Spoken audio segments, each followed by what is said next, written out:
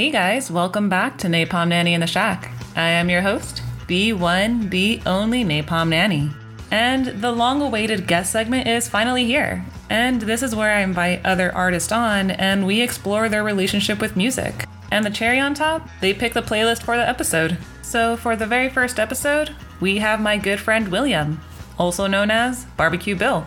And to go with this episode, he wrote a wonderful piece, which you can find on my WordPress, where he explores what it's like to have live music in random people's backyards, all throughout East Los Angeles. And without further ado, here's Napalm and Friends.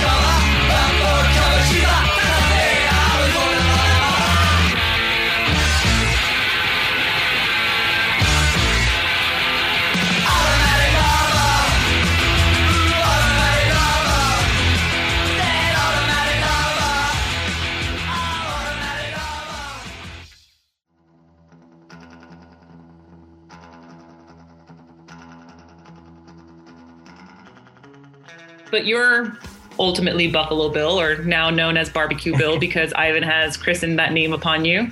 But you have some pretty deep roots as far as East LA and the underground scene of metal and punk in particular. How would one go about experiencing that kind of music scene back in the day, back when you were in high school? I guess so. Someone probably would have had to tell you that this is going on, or you'd have to discover it. Maybe like an older brother or a friend. But I don't know. It's not really like something that's super out there. And you're like, okay, like I want to go to this. Like, it's kind of underground. Someone has to kind of introduce you to it. There was a lot of gatekeeping, but I mean, yeah. I don't think gatekeeping's all bad, but someone has to introduce you and bring you in. I mean, you could just walk in, obviously, but unless you know what's going on, you would never think it's going on. At least back in the day, I don't know how it is now, but someone does have to introduce you to like the scene, to music. It's not just you by yourself, but it's also kind of weird because nobody wants to introduce you to something if you're new. Again, There's a lot of gatekeeping. So I don't know, you just make friends. You put yourself out there, you make friends, and your friends, introduce you to cool stuff. Like, you have to prove that, you're a true person. You can't just say, hey, come check this out. While finding these flyers, it was almost like finding a golden ticket where, you could have your favorite bands promote certain shows, but then there's a couple of them where you just miss, where they're just subculture, like very obscure. And it's especially, I always found it as a compliment when I would walk out of school and someone would hand me a random flyer that they printed out. And it had an address, it had the lineup. And I was like, cool, I'm there. Thinking back on it, it was dangerous, don't get me wrong. But for me, for the sake of live music, I was there. Like, I would save my lunch money and I would go because, like I said, this was the golden ticket. Yeah, because the person handing out flyers is controlling, that's like the first person in the gate that's like holding back who comes and who doesn't. Yeah, and then sometimes you wouldn't even get the flyer a lot of times. A lot of times, like, just hear it through the grapevine, and then sometimes we had people show up and be like, hey, we just heard there was going to be a gig here. And we're like, yeah? And then they'd be like, yeah, we drove all the way from Riverside, man. And I'm like, you guys drove from Riverside just because? Like, just because you heard something was happening here? And he's like, yeah, it's fucking boring there. It's interesting because I do want to say a lot of the music was concentrated in South LA and in East LA. Like, you really didn't find much punk or ska outside of that, and metal on top of that, like for yourself.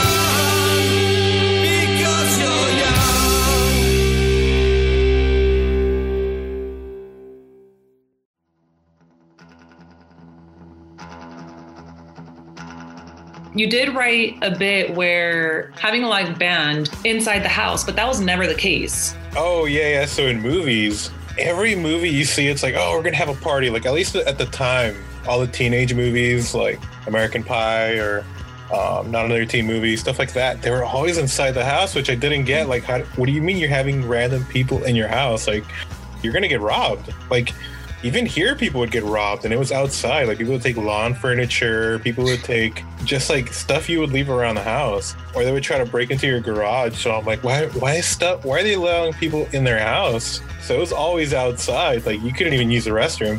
Yeah, that was the case for me as a woman. You know, everyone's like, oh, you know, only ladies are allowed to use a restroom. But I've been to shows where even women were not even allowed to use a restroom. Thing is, like, we did let girls use a restroom a few times, but like by the fourth girl, it was trashed, and we were like, that's it. So it's not a man or woman issue. Like, men and women trash the bathroom at equal rates. So then it's interesting that you say that, because in that case, despite how disgusting we've all proven that we could be to one another, we still have this yearning to gather, but to create this community around music. Yeah. I mean, even if you hate people or, you know, love people, you still want to go and just see what the shit is. So you used to play in a band as well. You used to play drums for a metal band.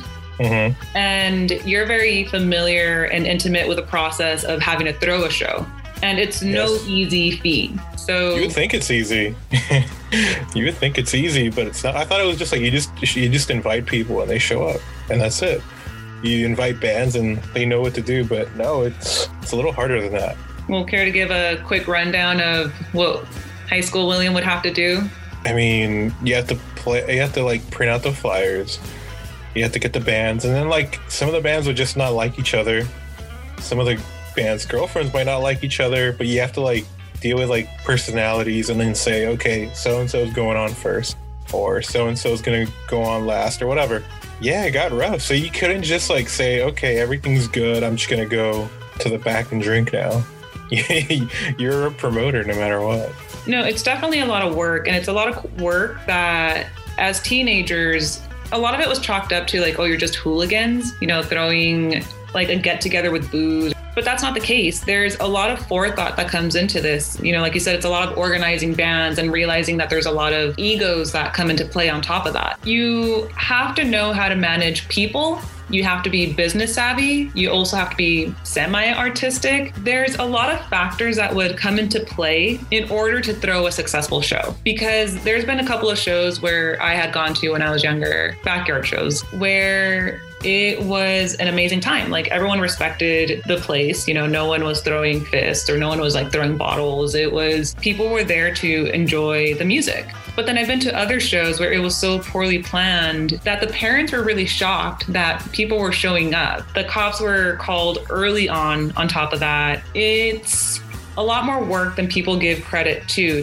high schoolers. I mean, it's nothing too insane or special. Like, it's just something you have to do to like have fun. You're just going based off what you were told or what you would see.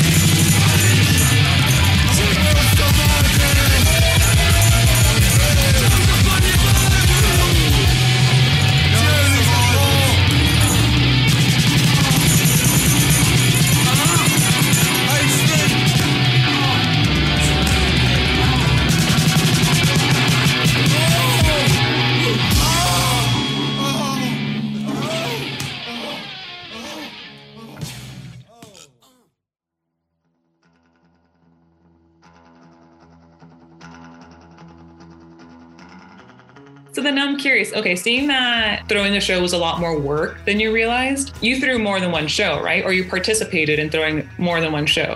Yeah. What made you go back despite the headache? I mean, because like good things did happen at each, every single show. Almost also every single show. So you kind of just wanted to do it again and again because they were fun. Yeah, I mean, sketchy stuff did happen, but I don't know. You just deal with it. It happens. Well, what's one of the sketchiest moments that happened to you or around you or around at a show? Probably just a shooting. Oh, that's fine. I mean, it's like, it happens. It's because you just move on. I've said this story before. I'll share it again. I was at a warehouse show in East LA, and I was next to the guy who was holding the bloody knife. I kept saying, it's like, oh no, it's fine. That guy was my homie. I had to stab him. And I was standing there and I was processing the entire thing. And I was like, this is what we do to our friends? Like, holy hell, man. Like, I don't want to see what you do to people that you don't like. And then we all just left the guy to bleed out on the sidewalk. Like, no one really helped him except for a mutual friend of ours, Daniel. Yeah, I mean, most of those shootings, stabbings, it's like it was happened because of somebody had beef with each other, or they said the wrong thing, and it's like, I don't know, it's like if you mess with the wrong person, you're gonna get that. But then, despite this level of danger that we willingly walk into, because at a young age, all we want to do is hang out with our friends, we want to drink, and we want live music. That was a goal for me, at least. I wanted good music, I wanted good company, and I wanted good booze. And I think that's something that always drove me personally into going and finding another show the next weekend.